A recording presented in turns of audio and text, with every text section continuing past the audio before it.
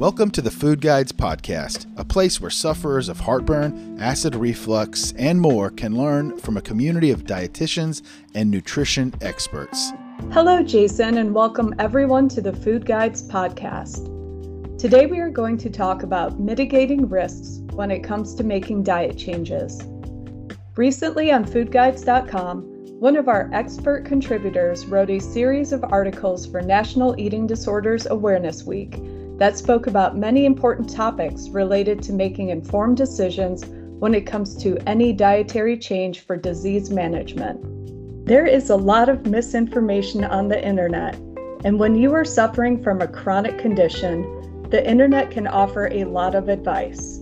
Sometimes the search for relief can make it hard to distinguish what information is credible, and there is the potential for harm if you participate in changing your dietary habits without knowing your risks associated with making the changes beforehand. The reality is that the jump from dieting for symptom management to an eating disorder is not far.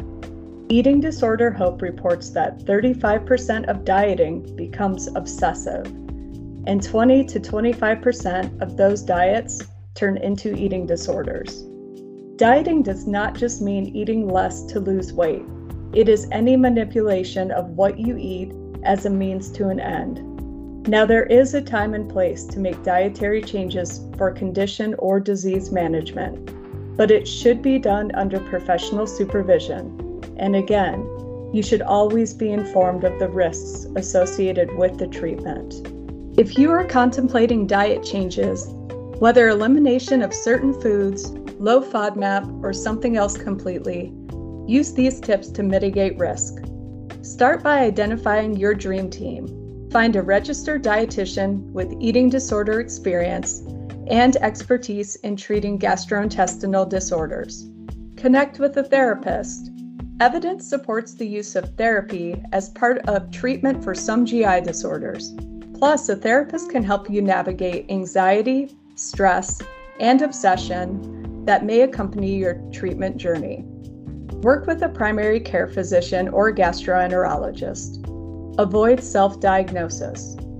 There are a myriad of things that can cause GI symptoms, and a doctor is best equipped to find the source. Another tip is to manage expectations and accept that health is a moving target. Food may be one piece of your treatment puzzle, but is likely not the only one. Research suggests that some combination of diet, exercise, stress management, medicine, and/or the ever-elusive lifestyle changes can help manage IBS symptoms. Be patient with yourself and the team, as many sufferers must use trial and error to figure out what works for them, and what works today might not work tomorrow. Next, analyze your motives. Be honest with yourself and your team. Is there any part of you that is attempting the diet, hoping weight loss will be the side effect? Diets, including but not limited to elimination diets, should not be used for weight loss. Lastly, be realistic. Elimination diets are meant to be followed short-term, as long-term use raises risk of malnutrition. If you or someone you know is changing your diet to improve IBS symptoms, use these tips. If you or someone you know uses elimination diets and you think it may have morphed into disordered eating behaviors, find a local eating disorder professional in your area for further evaluation. Let's move on to risk factors for eating disorders. While dieting is a risk factor for developing an eating disorder, it is not the only one. The National Eating Disorders Association says the risk factors for all eating disorders involve a range of biological, psychological, and sociocultural issues. Knowing your risk factors for developing an eating disorder allows you and your team to develop a strong prevention plan. Research shows that early detection and treatment aids in recovery from eating disorders. These factors come from an abbreviated list adapted from NEDA to evaluate your personal risk factors.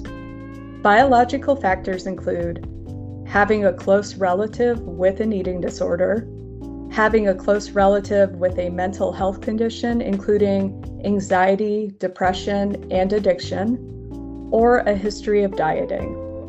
Psychological factors include perfectionism, especially a type of perfectionism called self-oriented perfectionism, which involves setting unrealistically high expectations for yourself. Body image dissatisfaction, personal history of anxiety, or behavioral inflexibility. Social factors include weight stigma, also known as weight bias or weight-based discrimination. This is a discrimination or stereotyping based on a person's weight. Being teased or bullied, especially about weight, is also emerging as a risk factor in many eating disorders. Loneliness and isolation, or trauma. If you are one of the few who have made it to this point in life without ever trying a diet, then your path is clear. Assemble your team, evaluate your risk, and proceed with caution. However, if you are one of the millions of Americans who have tried multiple diets, often starting in childhood, navigating dietary changes for symptom management may be a little trickier. Due to the thin ideal and cultural obsession with healthy eating traits of a specific eating disorder, orthorexia may fly under the radar or even be praised as a commitment to health. The term orthorexia was coined in 1998 and means an obsession with proper or healthful eating. Although being aware of and concerned with the nutritional quality of the food you eat isn't a problem in and of itself, people with orthorexia become so fixated on so-called healthy eating that they actually damage their own well-being. Stop and consider the following signs and symptoms of orthorexia. If they resonate with you or you have concerns about a loved one, you are not alone. Compulsive checking of ingredient lists and nutrition labels. An increase in concern about the health of ingredients. Cutting out an increased number of food groups. For example, all sugar, all carbs, all dairy, all meat, all animal products. An inability to eat anything but a narrow group of foods that are deemed healthy or pure. An unusual interest in the health of what others are eating. Spending hours per day thinking about what food might be served at upcoming events. Showing high levels of distress when safe or healthy foods aren't available. Obsessive following of food and healthy lifestyle blogs on Twitter and Instagram. And body image concerns may or may not be present. If you or someone you know may be suffering from disordered eating behaviors, find a local eating disorder professional in your area for further evaluation. The National Eating Disorder Helpline has a number of resources to help, including an online chat at nationaleatingdisorders.org and a talk or text helpline at 1-800-931-2237. Our team of health and nutrition experts at foodguides.com are here to support our community of GERD, acid reflux, IBS sufferers, and those following the low FODMAP lifestyle. Keep up to date with foodguides.com on our social platforms, Twitter, Facebook, and Instagram at foodguideshelp. And head over to foodguides.com to join our weekly newsletter for more bite-sized information straight to your inbox. Thanks for listening to the Food Guides podcast. Please take some time to visit us at foodguides.com, where you'll find articles and information along with food and product recommendations from our growing community of dietitians and nutrition experts.